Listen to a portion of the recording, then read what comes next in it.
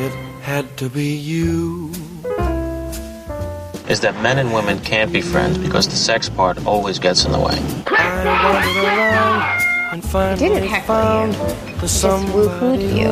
It's supportive. I'm in love with Could you. make me be true. Snap out of it. Could make Magnificence me that comes be out of your eyes and your voice and the way you stand there and the way you walk. just to be said. You're lit from within, Tracy. It had to be you, wonderful you. It had to be you. Hello, romantics. Welcome to It Pod to Be You, the Talk Film Society podcast that's all about falling in love on the big screen.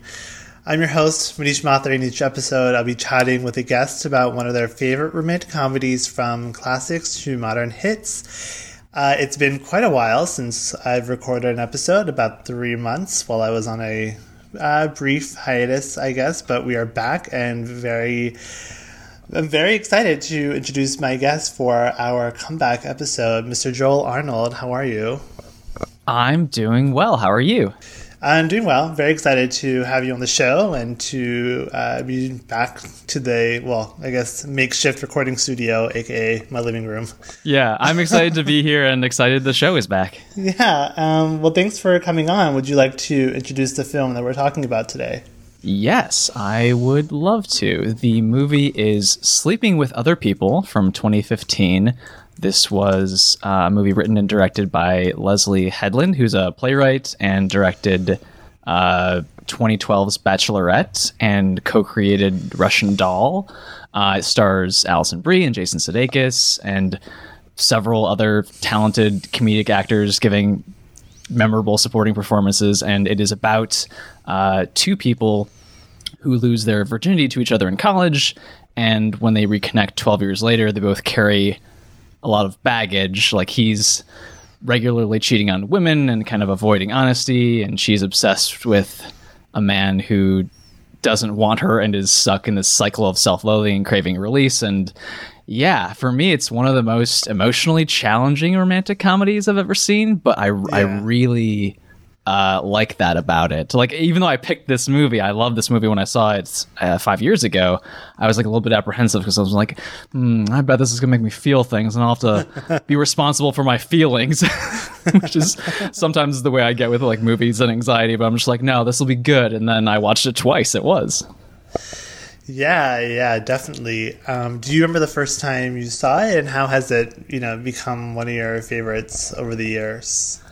I think that it's definitely different now, just from a personal perspective, because I saw it, I think, either in 2015 or 2016, and before then, I had never been in a long-term relationship, and so it was a little bit like looking forward and wondering, like, am I going to, I can relate to these characters in some way, but like, will I relate to them more in the future? Now being in one, I'm like, oh yeah, okay. No, I'm not as fucked up as quite either of these two, but I appreciate more its representation of like communication, and especially kind of the lived in feel that there's a couple of supporting characters who are in a relationship, and I just appreciate more, I think, how the movie portrays relationships. Yeah. So what's your experience with it? So like, it's so funny because like I hadn't seen this movie since I saw it in theaters in 2015, but it like came at this like weird time where, not like emotionally, but just like in 2015 was like when I really got into like listening to podcasts, and like that was when I was like really in deep with like that sort of like improv comedy scene, like the comedy Bang Bang, like Paul F. Tompkins, Janet Varney, all those people. Mm-hmm. And of course, How Did This Get Made? I listened to that every week. And I remember like for like a while, I remember Jason Mantzoukas saying like, never forget my movie Sleeping with Other People coming out September 11th. And he would say that at the end of every episode. Yeah. And it was one of those So you did remember. You did not forget. I didn't. Yeah, I saw it soon after September 11th because I was like, I got to see this movie. because like he kept making that joke, and it's just like one of those things that just gets like lodged into your brain, right? Because like he said it every time for like months, I guess it seemed like. And this is also in the midst of like when I had Movie Pass, like. So before Movie Pass was like, you know, this huge thing in 2018. Oh, like, yeah. It was a small thing that like very few people had, but it cost $50 a month. And I had it, and it was like, they had all these restrictions. Like you could only watch one movie every 24 hours, and you can only see a movie once. So, like, what I would do during this time that I had it before it reduced prices and relieved all those restrictions, like, I would plan out my week to be like, okay, on Monday I'm going to see this movie at this time, and then Tuesday I'll go see another one at this time, so that, and, like, I would just, like, plan it out, because I was working part-time, so, like, I had a lot of free time to go see movies, and even when I was working, like, a full day of work, I would, like, go in the afternoon, because it was like summer, so I had nothing else to do. I was single.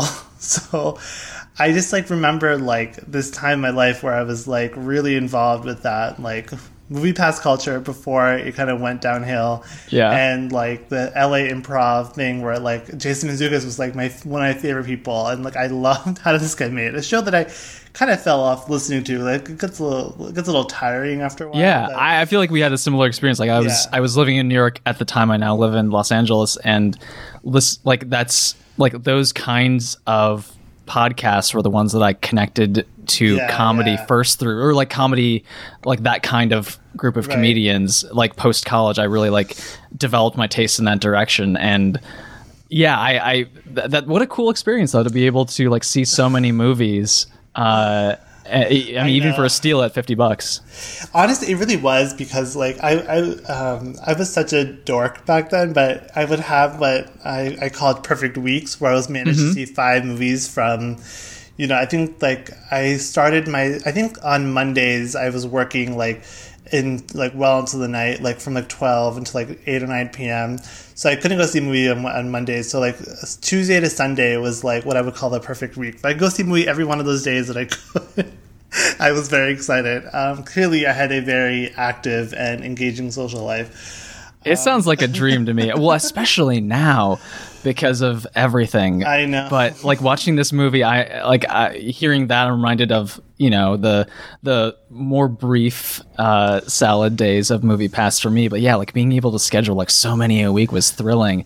But also like watching this, like getting like vibes of New York and just like being out among people. I don't know, unlike I think like broader kinds of romantic comedies set in New York, like this captures a little bit more of what it feels like to be there as like a real human. I think what I found interesting about this movie in terms of its New York setting is that like it felt like they were I don't know, like it felt like they actually lived there. You know? Yeah. That sounds so like such a dumb thing to say, right? But like there was something just like so not New York about it, in the sense that like it didn't feel like they were showing off the city, or like they were doing, it just felt like normal. And just like they didn't, like the characters didn't seem too like hipstery. Like that's always my problem with like movies set in New York, where like the characters just seem like they know like all the coolest places. And like this one, like I don't know, it didn't feel like they were going anywhere that was like that cool, like capital C cool. It just felt like no places that you go when you live there and you were like are out and about. And yeah, it really like I used to live in Queens, but I recently moved to White Plains, and like I don't really miss New York because like I haven't had like real New York since, you know, February. But like watching this movie, I was like, man, I just like. I don't know, I was feeling nostalgic for like, you know, for Manhattan, because like, I've never lived in Manhattan as an adult. Me neither. I was Bushwick, and then I guess technically Ridgewood. Which part of Queens were you in? I was in I lived in Astoria for a while, and then I moved to Elmhurst, which is like near Jackson Heights. So like cool parts of Queens that were very fun to live in, but like I never had that like downtown city experience, you know, because like, Queens has city-ish parts, but like it's not, you know, there are no high rises there. Yeah. Well, to be clear, this is a movie where like it's not a movie about class, but I feel like the writer. I feel like it's written in a way where you know the characters like, oh, these people have money, especially Jason Sudeikis. He's made. I don't know exactly what he does, but he's made his money and is like vested in his stock. So like these people are like, it's not the Manhattan or it's not the New York that I necessarily remember, which feels like more chaotic, more like Broad City, but like they're comfortable enough with money to be able to like live there and enjoy it. And like, you go to Central Park, you go to brunch, you go to all these things that I think seeing it, some of it for me was nostalgic, and some of it was like a little bit of like wish fulfillment to like have a house like that, like Andrea Savage has. Yeah, I wouldn't say it was nostalgic. Like I never had those experiences, but it was definitely like a wistfulness, or like wish fulfillment. Yeah, where I was just like, man, like wouldn't it be cool to like live in like Chelsea or wherever? Yeah, to have money in New York. Is what a wild experience. I feel like living in LA also is, I think, a different experience depending greatly on the money you have and where you live. Maybe in ways that are like hidden. Like I think another thing that was cool about this is like we're not even talking about the plot. This is just like New York, but like I loved just seeing like the experience of I don't know, like New York bars and that low roar of people around you and like talking closely to hear each other, like ending the date on a corner. And this is very COVID, but the opening, I guess not the opening sequence, but after the sort of prologue, the scene when Jason Sudeikis is running after the woman he's just slept with, like down the street, like it just illustrated how in movies in general, like background actors or like people in the background of like your life or you know, in a movie, like we're trained to filter those people out on the street instead of now being like targets and individual points of danger to be avoided, which I thought was kind of fascinating to realize. Yeah, isn't that funny? Like, it's such I won't say it's like a New York skill because I'm sure people in other cities have it, but like it's such a like city skill to like drown out whatever is happening. And like, you know, like I've seen arguments in the middle of the street or on the middle of the sidewalk or in parks and stuff, and you just like, I mean, you always get a little tense of like, okay, is this an actually serious situation or is this just like a couple fighting? You just kind of like tune it out. But like now, of course, if I like see anyone anywhere, I'm like, I need to figure out how far 6 feet is. By eyeballing it. But yeah, I mean, we can get into the plot. I mean, like, one thing I found really fascinating about this movie, which I kind of forgot since I hadn't really seen it in a while, but is that it's very much it's very much like that When Harry Met Sally thing, almost like to the letter. But instead, they like what makes this movie unique is just like this like sexual dysfunction angle. But it's a pretty like formulaic romantic comedy, and I don't mean that in a negative way. I mean that in like kind of a cool way that like Headland, like she seems to like really love the genre in a way that a lot of these sort of like, you know. A lot of these like, you know, quote unquote edgier romantic comedies don't, where they like I find that when movies try to be like the anti-romantic comedy, you know, they kind of have a lot of disdain for the genre. But I actually was found it really refreshing, like how she was using these like rom-com tropes and put in this like really interesting layer of like complete mental dysfunction. Like she's using, like in this movie and like some of her other work that I've seen, like I really want to, I didn't know a whole lot about her and I really want to go read her plays now. Like the settings feel familiar from broader kinds of romantic comedies, but like psychologically or emotionally it's exploring like a darker and more sexual like tone, and you know, like in Bachelorette it was sort of like a wedding party movie, and with this one the like there are moments, there's a structure that's familiar, there are tropes that's familiar, but like when Jason Sudeikis is running after a woman like storming out of his apartment, it's not to like get her back. It's then him reacting, like you feel that contrast of him trying to like rationalize his behavior and tell her why she's wrong, or like punching the guy out of self-righteousness who's hurt the woman you love. Like it's treated with like real consequences and like a civil case. So like it feels more grounded in our world, and exactly. Coming from like a more maybe realistic but still like specific kind of psychological point of view.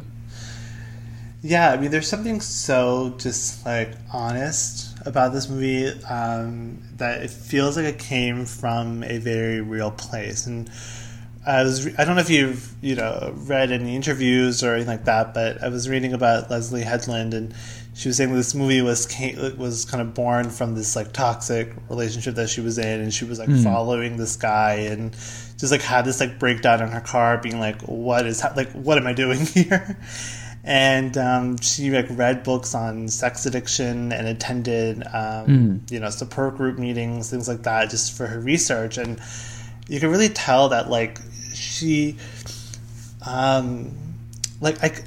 I kind of expected there to be like more scenes of them at group with like, because they have that like one scene where they're at group and they have the one speaker there like telling these like really outlandish stories. And I was kind of like waiting for more of that, because like that's what one scene from Billy Eichner. Oh my god, that is Billy Eichner! Wow, I like didn't even register. But seeing it now, like seeing the way people have been cast, like Catherine Waterston, I was like, oh, she's the wife. And this was like right around, I guess, when Inherent Vice was coming out, right? So she was just breaking through. Like all these people who like, and Natasha Lyonne, like I guess she had always been like semi-famous, but like this was like right before she like hit it big, like right before. I don't remember the exact timeline of Orange Is the New Black, but like kind of around then, and like Russian Doll, of course, being this past couple of years. But like I was expecting more scenes of like them at group therapy with like more kind of broader scenes there, but instead it just feels like a very like I guess like realistic or authentic portrayal of these like sexual dysfunction that they're having. It didn't feel like they were too like they didn't feel outlandish at all. They felt very like grounded in reality. It was something I really appreciated, because I feel like sex addiction is always such a joke. That like I like that they clarified that like Alison Brie like didn't have a sex addiction how we think of it, but more that like just a romantic obsession. I think they use, or like erotic fixation. So it just felt a little bit like less cartoonish and more just like things that we've seen in like real life. The scene where we first learn about that she's experiencing that with Adam Brody, who pops up, I think is so good at like telling us like the kind of movie that we're in. Like it's like she's she's a character who's seeing a therapist. That's already starting to be normalized, and then like you have that group later where like mental health is just like a natural part of life that's treated in this movie, which is kind of refreshing. And also I think in terms of like authenticity, it benefits from this When Harry Met Sally like extended timeline. But I love in that first scene when she's explaining this, that you can kind of see that addiction or that obsession that she's grappling with, that felt real to me, and like I've related that somewhat. We're like being like so fixated on external validation that I don't know, something I hadn't seen before, like that cycle of self-loathing and like seeking like release from this relationship that she knows isn't good for her, but not having like the strength to sort of break that cycle. And that's something that she kind of learns to do. Like they're a dysfunctional couple, her and Jason Sudeikis' character, but like they each grow with each other in a healthy direction, I think. Yeah, I mean, I definitely think that they do grow with each other, and they become a healthier healthier couple for it. And you know, like I was thinking as I was watching, like how many movies have we seen with like Alison Brie's character would be this sort of like crazy girlfriend, you know, or like the crazy one, and then like his like that wife, you know, like Catherine Waterston would just be like the cool main love interest, and Adam Scott is like the main guy, and we just kind of like normalize like that, the way that story is told, without even seeing like what it's like from the perspective of the quote unquote crazy girl. And like this movie like not only gives that, who like gives someone who would be the side character in like a different story, but also like names kind of the issues that she's dealing with, you know, rather than just saying she's like rather than just calling her like a blanket term like crazy or jealous or possessive, it like gives her an actual term, and actually like gives her the humanity and the dignity to like work through these issues and like grow from it, rather than just casting her off and like letting him get married to his like perfect girl, you know. Yeah, I think like we're watching two characters who, like you're saying, might be like side characters in other movies. Yeah. And like Jason Sudeikis' character maybe a little bit looks more like someone who would be the lead, because you have his, like in Jason Mantzoukas, his more like stable friend. But I could also see like him being like Jason Mantzoukas kind of like projects that Jake could become a sort of like gross older man character, like dating these younger women. I think like their age difference, I appreciate that it's like put within the narrative as like meaningful, and they like are still relating to each other, but it's like somewhat acknowledged. But they're kind of like two people who, if they were in another movie, wouldn't be treated with the same like you're saying, dignity and respect, or the movie might not know that they're kind of both assholes. Like it knows both things. Like it tries to treat them with compassion, but also shows their flaws. Yeah, exactly. And I mean, like showing that, and like also how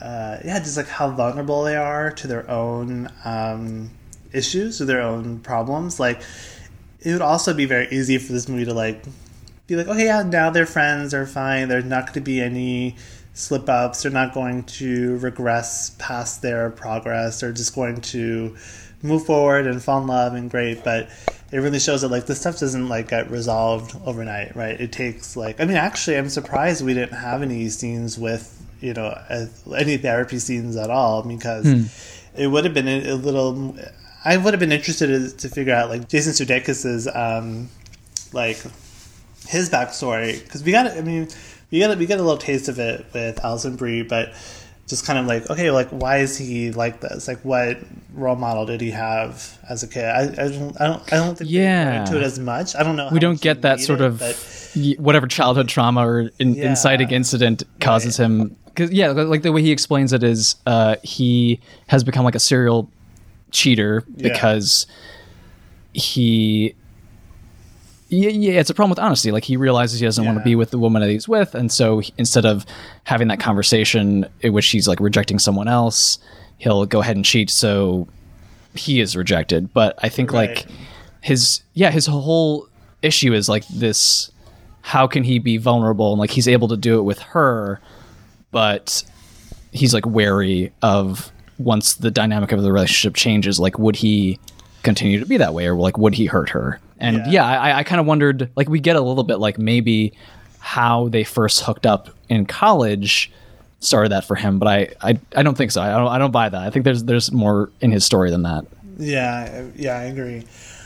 What are some scenes that like kind of jump out to you as like really effectively done, or really interesting, really funny? Like what are some of your favorite moments in the film? Oh, there's so many good ones. I think I'll give like two answers. Ones that like make me feel good, and ones that make my skin crawl. I think like the Matthew Sobachek of it all is so real. Yeah.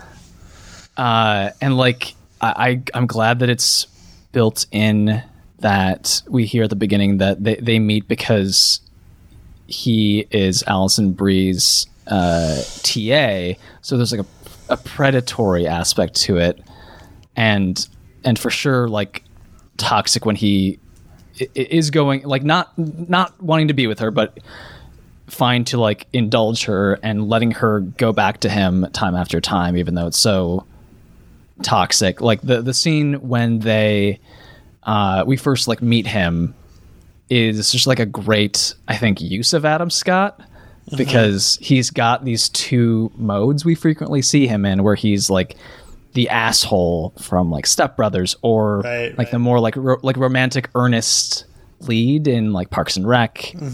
And then like you put those two together, it's just a strange type, because he's like very like stodgy or like put together, but also like very like he's still got a little bit of that magnetism, but it's like very withheld. And like every time he's on screen, I'm just like, gosh, such an asshole. He is so unsettling in this movie, and absolutely right. Like, I know him best from, you know, his comedies in Parks and Rec, and like he's like the perfect guy in Parks and Rec, right? Like, he's like the dream like feminist husband on that show.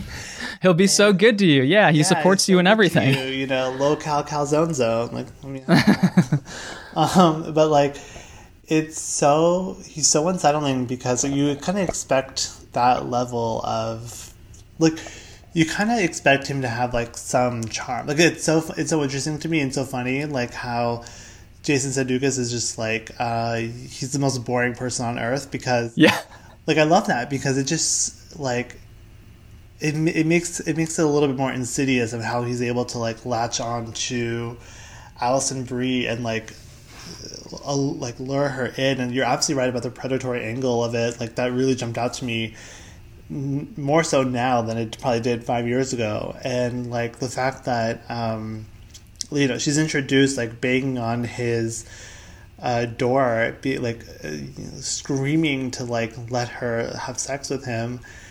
And I'm just like, oh, like that's just the power that he has, where he's just so, exactly what you're saying, like withholding, that he like has this control over her. And it's so subtle the way they do it, the way that Headland like wrote this character, and that like he's never like overtly, you know, misogynistic or cruel to her. And then like even in their like really creepy sex scene, like there's no like overt like kind of like roughness or like that. It's just all very much just like quiet and like just like quiet and menacing, and you're just like, you can see like you can just see how much like control he has. And I think it's partly due to the fact that like we really think of Adam Scott as like, you know, like the fun guy that goes on how did this get made, talk about like Fast Five, you know, like he's so funny and cool and like nice. Like I was imagining like if Paul Rudd were to play this role, it'd be very similar, right? Oh God, like, yeah. It would almost be even worse, actually. But like, like just turning off that warmth that both of them have, and just like turning it to like coldness. Yeah. It's just like, and I don't know, I got the feeling that like she is not the only girl that he's done this to, and probably not even at the same time. Like, I just like, he just seems very just like creepy and scary. And like again, like there's just like, I really have to applaud the like subtlety there, because there's just, it's not cartoonish, you know, it's not outlandish, it's not like overt, it's so subtle. And in the sense that like I was reading reviews and people were just like, oh, I can't believe Adam Scott in this role, like he didn't even seem that bad, whatever. And I'm like, you were not watching closely enough, because I found it to be like just so like the scene at that like banquet, I guess, when she runs into him, and like Headland's camera does a really cool thing where it just like kind of circles around them. You could just like I my skin crawled, like I was just so uncomfortable. And just like the dialogue is all just like banal small talk, it's like nothing, and you could just feel her like suffocating and like sweating even though, you know, and then she runs and throws up, and it's just like, oh my God, like this Yeah, it's just so that I think that was like my favorite scene in the sense that like I thought it was exceptionally done. Probably not a scene I want to watch over and over again. Yeah. Unlike, I mean, the scene that I really love as like a funny, cute scene is like at that kid's birthday party when she just like snaps into control of this like wild party and like takes that's the same one I was going to say as like the positive example of like a scene I'd love to revisit, like when Bowie's Modern Love comes. This music uses music so well, but that's like one of, I think, the iconic moments for me too. Yeah, but like it's Alison Brie is so charming. She's such a like sweet person, right? I mean, like of course I don't know her personally, but like she just comes across as someone who has like, just like want to be around her, and you just like want her to be happy and like to like hang out with her, you know. And so like I love when she like gets to be that in this movie, because like you just like want the best for this character and for her as an actress. Yeah, I think that helps you take Jason Sudeikis' side a bit, because he's there for her and trying to like support her through that. And I love that how much of the, like, you don't need to see necessarily all the shitty things that Adam Scott's character has done, because it's portrayed through how she reacts, like needing to like physically get away from him and like throw up, or the kind of anxiety attack she has when she sees that he's calling her when they're in Central Park, and then Jason Sudeikis is like there for her to like care for her, and just like that care that he exudes like then, or that scene when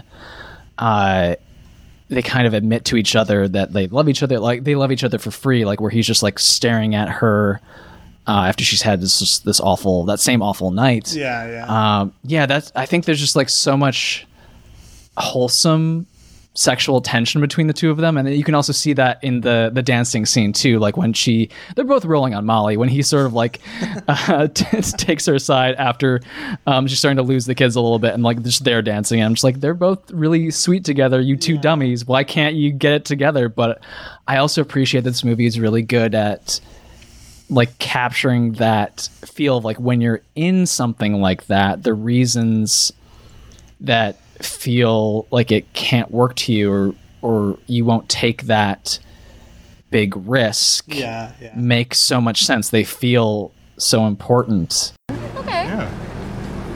Shit. What? I want to fuck you. What? I know. No. No, what do you mean no? What? Why? What did I do? I mean, Stop are you kidding me? It's kind of hard. I mean, look at you. I mean, you're so pretty and you're vulnerable, and it's just like you might as well be wearing a sign that says "Solve my problems with your penis." Jake, we just spent the entire evening talking about how we screw up every sexual relationship we've ever had. I know, right? I mean, and yet here I am, like wanting. So maybe now we got to just be friends. Yes, that is the mature, responsible thing to do. For each other and ourselves. Yes, I agree. Okay, but then we got to come up with a system. If we're going to be friends, you know, and I want it to be good friends, but we got to have a system here. So maybe we come up with a safe word for if we're having sexual tension, and then we'll stop so whatever you're doing something is sexy, or I'm doing something sexy. If we're feeling attracted, okay, but it's mutual, so it is mutual. The word. You're saying it's mutual. Could be mutual. That's a yes. I may or may not need to use the word. We'll have to see in the future. Okay, well, all right. Well, let's go. All right, safe word. Let's go. Come up with one. What do you got? I'll do anything. What you pick it, and yes. It's avocado. No, can't do that. No. No. It's just immediate veto. Well, I mean, it's too sexual. It's too sexual. Avocado is too sexual. Oh yeah. I mean, you got to see the way I eat an avocado. You'd be like, do that to me. What did you think of? I don't know. What did you think of like the way that Jason Sudeikis' character like navigates things, or like him trying to process that relationship with Lainey or with Amanda Peet's character? Yeah, you know, I think so. My kind of read on this character is that like the moment that they have their like dumplings date or whatever, like I think he's like ready to like sign his heart over to her, and I think subconsciously he knows that like if they were to get together, it wouldn't end up like all of his past like I think he just kind of knows that like she might be the one, in the sense that like he'll like try hard to make it work. And I think I don't think he's like being her friend in the sense of like hoping to like get with her. I think he's like genuinely her friend and genuinely believes like, you know, what she's saying about like how they, you know, need to like decrease their sexual tension and just like be friends because they're too messed up. And I think, but I also think that he has this element of like, I want to be better because I want to be there for her. And I think he really like puts himself out there for her in a way that he probably never has in his life ever. So maybe because he recognizes that like she has her own stuff and can then call him on his own stuff. Like I think with like most of the girls that he goes out with, including Amanda Peet, like Amanda Peet says that like he's like two different people, and I feel like that's very true. And I think he's the most himself with Lainey, with Alison Brie, but he can also be someone else entirely for people he doesn't care about. I mean, I think he's similar with Jason Mantzoukas and Andrea Savage. Like, he's most himself with them. Yeah. But, like, he can also be someone totally different for, you know, anyone else. And so I think he's, like,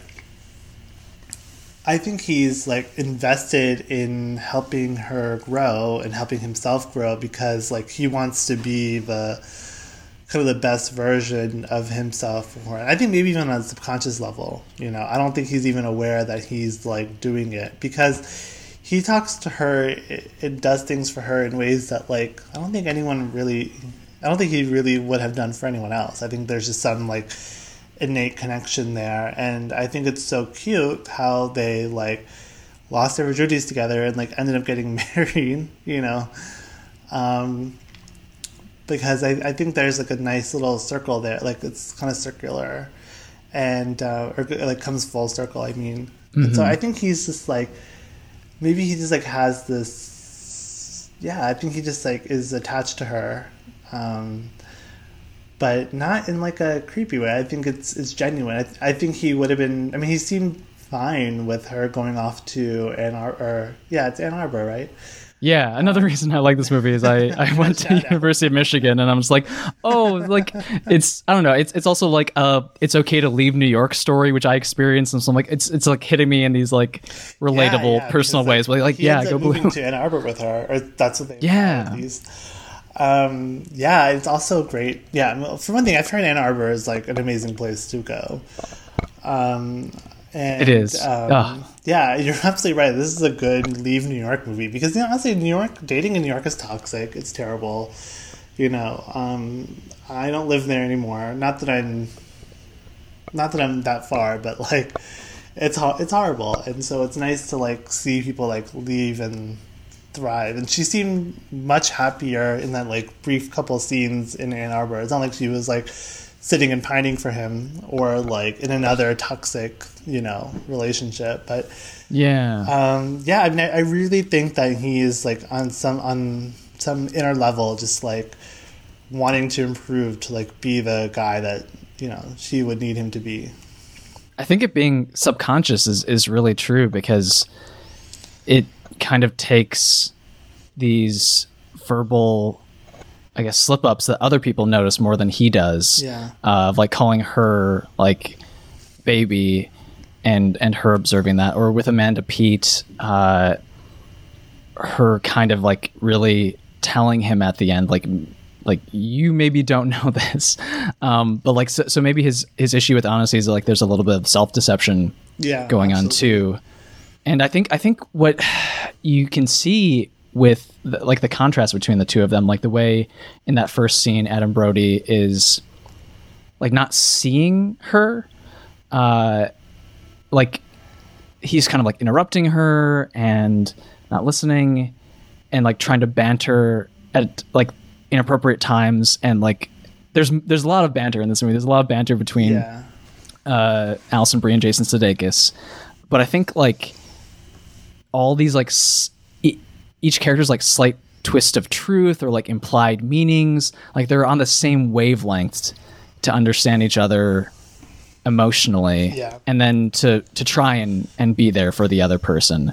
And I feel like it does a good job of like portraying how two people can become very important to each other, to the extent that like like he admits to Jason Mantzoukas' character that like they're actually not best friends anymore. Like he's like second. Like Lainey is now his best friend, and like in so many ways, it's an emotional relationship because he's the person that, or she's the person that he's most vulnerable with, and just like that, him trying to do good for so long and do good for her is what keeps him away from like taking that bigger risk. Like he takes like a small risk with Amanda Peet, but he's so interesting. Like with Amanda Peet, he's making these big moves of like offering to resign in order to date her, or like booking these tickets to Paris and getting to know her son. Yeah. These are like big gestures that kind of pierce through the skepticism that she has, because she knows that he's a bit of a womanizer. Yeah. But I think like those like read as like, he's really trying, and I guess he is, but these are like smaller, like he's so devil may care kind of in how he presents that they're smaller risks than actually like the big one he's avoiding, which is to try and make things work and like really go for it with Alison Brie. But oh god, Amanda P, she's so patient. Like she's like trying. She's an angel. My god, like she's being kind when she does not need to be. Yeah, so I have to say I really like Amanda Peet. I think she's a pretty interesting actress, and one that doesn't really get the kind of work that I wish she would get. Did you ever see the movie Please Give? With her and Rebecca Hall, Catherine Keener, Oliver Platt. No. Lois Smith. Yeah, it's a Nicole Holofcener movie, and very funny, very good. She kind of plays the like she and Rebecca Hall are sisters, and Rebecca Hall is like the mousy, responsible one, and and Amanda Peet's like kind of the wild, like reckless one. And it's so funny, and she's just like, she plays like I mean, she's not wild or reckless in this movie, but it's like she's just like has this like sharpness to her that I find very interesting, and like because like in this movie she's like very much the like hard executive, has all these like very demanding, very like self-assured, confident. And what I love is that like their relationship, you're absolutely right, she's so patient, she's angelic almost, in how like it's like, because she's like, I guess I'm assuming she's older than Jason Sudeikis. I actually don't know how old Amanda Peet is, but like she's probably around that age. Like she's like had a life, that's what I mean. Like she's divorced, she has a kid, she's head of this company. Like she has I was gonna say a lot to risk too. She has a lot to risk, but like I love that like it's not like high dramatic. Like when he says Lainey's name while they're having sex, like again, any other movie that would be like a huge fight, a huge thing of like, oh, I'm so jealous, and like, but it's like she almost like encourages the friendship, because she knows like she's probably been through something similar. Like she's like wants to make it work because she likes him, and she's too old, or she's too mature, I guess, to like throw a tantrum over something like that. And she's like wants to, like, again, she wants to work with with Jake to like make it work. And even at the end, he says, like, my girl, about Lainey, and she picks up on it. And instead of like jumping into this fight to like, like turn into a screaming match with her involved, she just waits until he's in the police car, and she's like, hey, I caught it, and we're done. Like I'm too successful as a person to deal with this nonsense. So she just ends it, and like it's fascinating. Yeah, like she's direct with how he has hurt her. Yeah. But still compassionate and not, I don't know, it's kind of like, I think it's, you know, for as dark the places are that this movie explores, like it's hopeful. It's hopeful. And I appreciate, like, it's like a hopeful love story, and it's earned because it like comes from this like ragged like place of like they really have like worked through things to get here, and with her it's sort of a hopeful way of looking at, or like hoping that someone would understand that kind of baggage, because like a broader movie would be like, what, I've never like heard of something like this, like you like any reaction to that would be reasonable, like a bigger reaction being like immediately when someone else's name is called out during sex, like that would be fine. But I appreciate that this like portrays that these people sort of a certain age, having had these life experiences, might take a different tactic in order to foster like greater authenticity with each other. Yeah, I think for all this movie's sort of like causticness, like it's a very kind movie, you know. Yeah, surprisingly very empathetic, very compassionate, as you say. Like it's so just like, it's like, just like, I mean, except for Adam Scott, and I think even his wife can, you know, she's deluding herself. She can't see what's happening with her husband. Yeah, less of an angel, but also like another victim in this. Yeah. But like, aside from those two characters, I think everyone else is just like, they're just like nice people. You just like want to be around, you know, like, even for all their flaws and all their hang-ups and whatever, like they genuinely want to be better people, which I find to be a much more interesting, like I like to see flawed people trying to do better versus like, you know, we were like these like, I think a lot of romantic comedies go too far in either direction, whether it's like, they're just such jerks, you don't even know why you're watching a movie about them, or they're like so sickly sweet that you don't know why you're watching a movie about them. But in this one, it's like, these are the people that you kind of know, right? People who are like generally good people, but just like are going through some stuff and have to like figure it out before they can, you know, be the best version. Yeah, I mean, anyone else? I mean, we kind of touched on Jason Mantzoukas, but he's great. Andrea Savage, amazing. I love their chemistry together. It's actually, so I thought they were married in real easy. life when I saw this movie. Yeah. Because they just like... It seems so real. They're improv. I'm guessing it's improv, like in the end credits. Like, it just seems so natural that I'm like, you guys are married. And I think I don't know who he's married to. It's someone pretty cool, I'm sure. But like, I'm just like... Wow, they're so good together. They just like have this natural thing, and yeah, I mean, Andrea Savage is very funny. I feel like she's another one that is just like on the cusp of like just like one really good show away from like breaking out.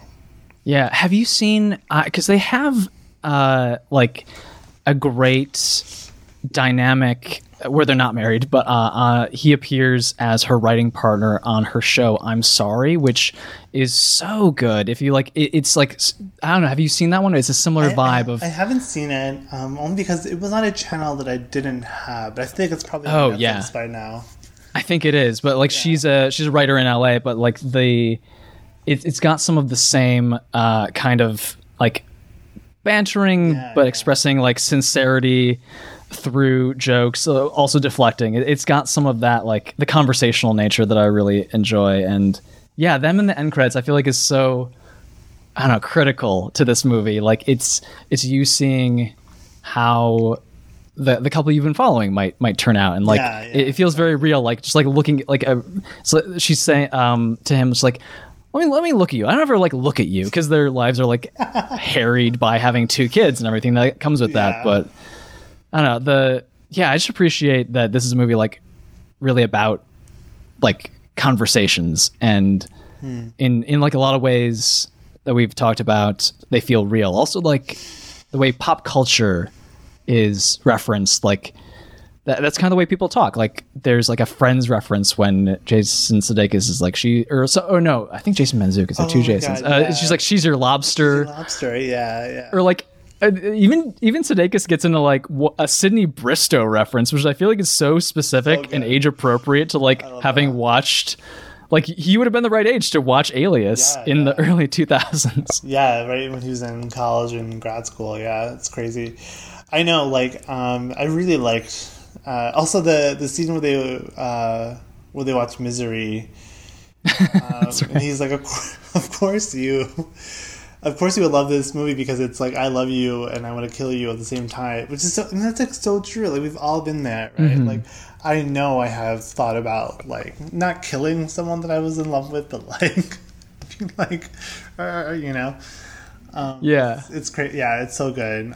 This movie just like Leslye Headland. She just like really taps into. I've not seen Bachelorette, but from what I've heard, it's similar in that like it just like taps into these like very specific emotions that people have that are like self-contradictory. Like I love characters who are self-contradictory because like I feel like people are, you know, like we do dumb things and say what we don't mean and make mistakes that we probably should know not to make, but you do it anyway. So it's I really, really appreciated this movie because it just felt so like authentic to how messed up people are. yeah, and it doesn't leave you, if you want to put it on like a spectrum of you know, romantic comedies or stories telling or talking about love, like something like You're the Worst would be sort of more caustic, more to that side, even though I also enjoy that show just a little bit, sometimes more challenging. And then something that's far in the other direction would be like a Netflix romantic comedy. And I appreciate that it's sort of like in the middle, like these are flawed people, but we can recognize other people, ourselves in them, and they want to do better. And like me as a perfectionist, I sometimes struggle with decision making, and it's such a beautiful sentiment that he expresses to her, the idea of like wanting to fail with her more than win with anyone else. I think is such a lovely idea. One scene I did want to bring up, which I totally forgot about, is the scene when he like teaches her how to masturbate. Is like, oh yeah, it felt like such a obviously it was an homage to When Harry Met Sally. Like there was no way that like at least Leslye Headland didn't even think about that. But like it was so interesting to me because like usually when like there are characters like Jason Sudeikis who are like womanizers, like the joke is that like they're actually not that good in bed, but like actually showing that like he knows what he's doing and is like, I don't know, it's just, again, it's another like interesting twist on that like archetype where he's like and also that like she was so like unaccustomed to like her own pleasure because all she does is think about Matthew. So like it's just so like I thought it was a very, very well done scene. I wonder how people think about it now because I don't know, it seems like it almost veers into like mansplaining. But yeah, I think because it was written by a woman, it like steers clear of it a little. But I would love, I mean, neither of us are women, but I'd love to hear what people think about that now.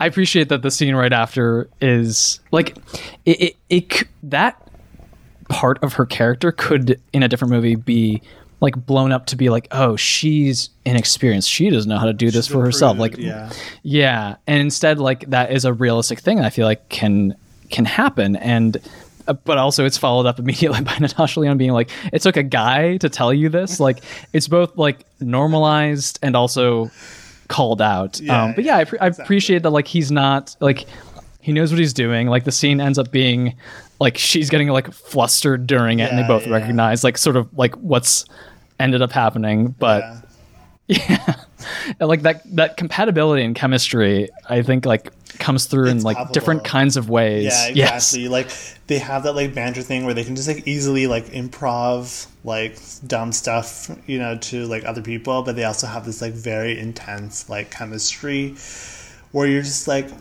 I mean, it's such a cliche, but I'm like screaming at the TV being like, guys, just like kiss now and like save yourselves all the drama. Yeah. I don't know. It's also very satisfying to like see them confess their love to each other by phone. You know, I always love when a romantic comedy has like a love declaration scene that's very unique and like different. Yeah. So I really. And I even forgot like when it was happening because I hadn't picked up. I haven't seen The Graduate many times, maybe even once I've seen it, but I didn't realize that he's like reenacting that at the end for her, just like screaming like Elaine, and it like. I appreciate the way they have this like shared history like that, and like a couple has that. When you say different things to, like, they have the way they say mousetrap, and that's special to them, it means something, and the way I feel like, especially in how they, like, it's really well directed, the way they like deliver even just the I love yous at the end, like you feel the whole history of like their relationship and like what it means. It's very specific. You bring up The Graduate, and I do want to touch quickly. Like, for one thing, I'm glad that, like, I enjoyed The Graduate payoff because, like, in the beginning when, like, she's like, oh, I hear about The Graduate all the time. I'm like, really? In the 2000s? Like, you wouldn't be hearing, like, Elaine from Seinfeld? Like, that's what I thought, right? Yeah. Like, I thought that they would, like... But then, of course, the payoff, then it clicks then. But I was like, The Graduate, I don't think, would be the reference for Elaine at that time. It would be Seinfeld, but... Yeah, I think you're right. At first I thought he was doing a Seinfeld. He was like, Elaine! I know, it sounded like Jerry Seinfeld. I had to look it up. I was like, oh, he's doing that. Okay, yeah. Maybe specifically people who were that age in 2002, their parents, those two people's parents, maybe just. So do you have any other last minute things you want to bring up on the film, or any kind of concluding thoughts? Yeah, I think, just shout out to, it's bad to shout him out if I don't remember his name, but the actor who played Riley on Buffy season 4, like he's the love interest, like he's like a military guy, like very, like he's the definition of a square. I appreciate that he very much plays like the same role here. Like I've never seen him in anything else, but he's the guy with a kid who goes out with for a bit after the party, like very much like white bread. And I was like, yes, that's who you would get if you were like looking at Buffy and wanted that kind of person. That's Mark Blucas. Yeah. I didn't watch Buffy, so I don't know who that is, but he did seem very much like, a guy, Yeah. A guy for her to feel safe with for a little while. Yeah, I just I appreciate this is a movie that I feel like seen in ways I don't necessarily want to be seen while watching it, but also that like, it's very affirming by the end, and I think that's something that I would love to see more of. I think like I feel like romantic comedies in general have headed in a direction where they're getting like more specific to like people's experience. It's not just white people anymore. Like we have like characters of color who are speaking to their experiences in rom-coms. I feel like more now, and like we're getting like gay and lesbian rom-coms. Yeah. And I just like, I appreciate that it also, not like assholes are a specific set of people, but like that it hones in on specific ways in which like people behave with each other that feels like more real and doesn't give you a full-on fantasy of how people behave with each other in love. Absolutely agreed. I could not say it better. If you listeners have not seen the film, I recommend it. So it's available for rental pretty much anywhere. But I do recommend people watch it because it's a very, very well done movie, and I'm really glad that you suggested it.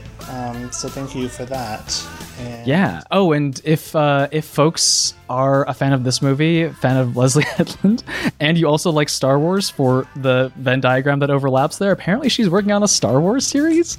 Like, good for her. I'm excited for that. So Joel, where can people find you online? What are the things you're working on these days? You can find me on Twitter at Joel K. Arnold. My work is at joelkarnold.com, and I host a podcast about the movie Cats. It's called Ineffable! A Cats movie podcast, and it's about it tries to safely explore that deranged movie, and I also am on a D&D podcast that I was on for 3 years, like 100 episodes. It's really, really good. I'm very proud of it. It's called D&D, and that's on Spotify. Awesome. Yes, that's great. Listen to the Cats podcast. It's very funny. Love it. And you can find me on Twitter at Manish89. Also the podcast at It Had to Be You. Please remember to rate, review, subscribe, help people find this show. Joel, cannot thank you enough for coming on and being the first guest back from hiatus. Really appreciate it. Happy to be here and happy to be talking about this movie. It was a great fun to just talk about it. Thank you. Yeah, no, it was great. And listeners, thanks for listening and for, I guess, sticking with us during hiatus. I have no way of knowing if you did or not, but and very excited to be back. And thanks for listening. Thanks for coming on, Joel, and have a great night.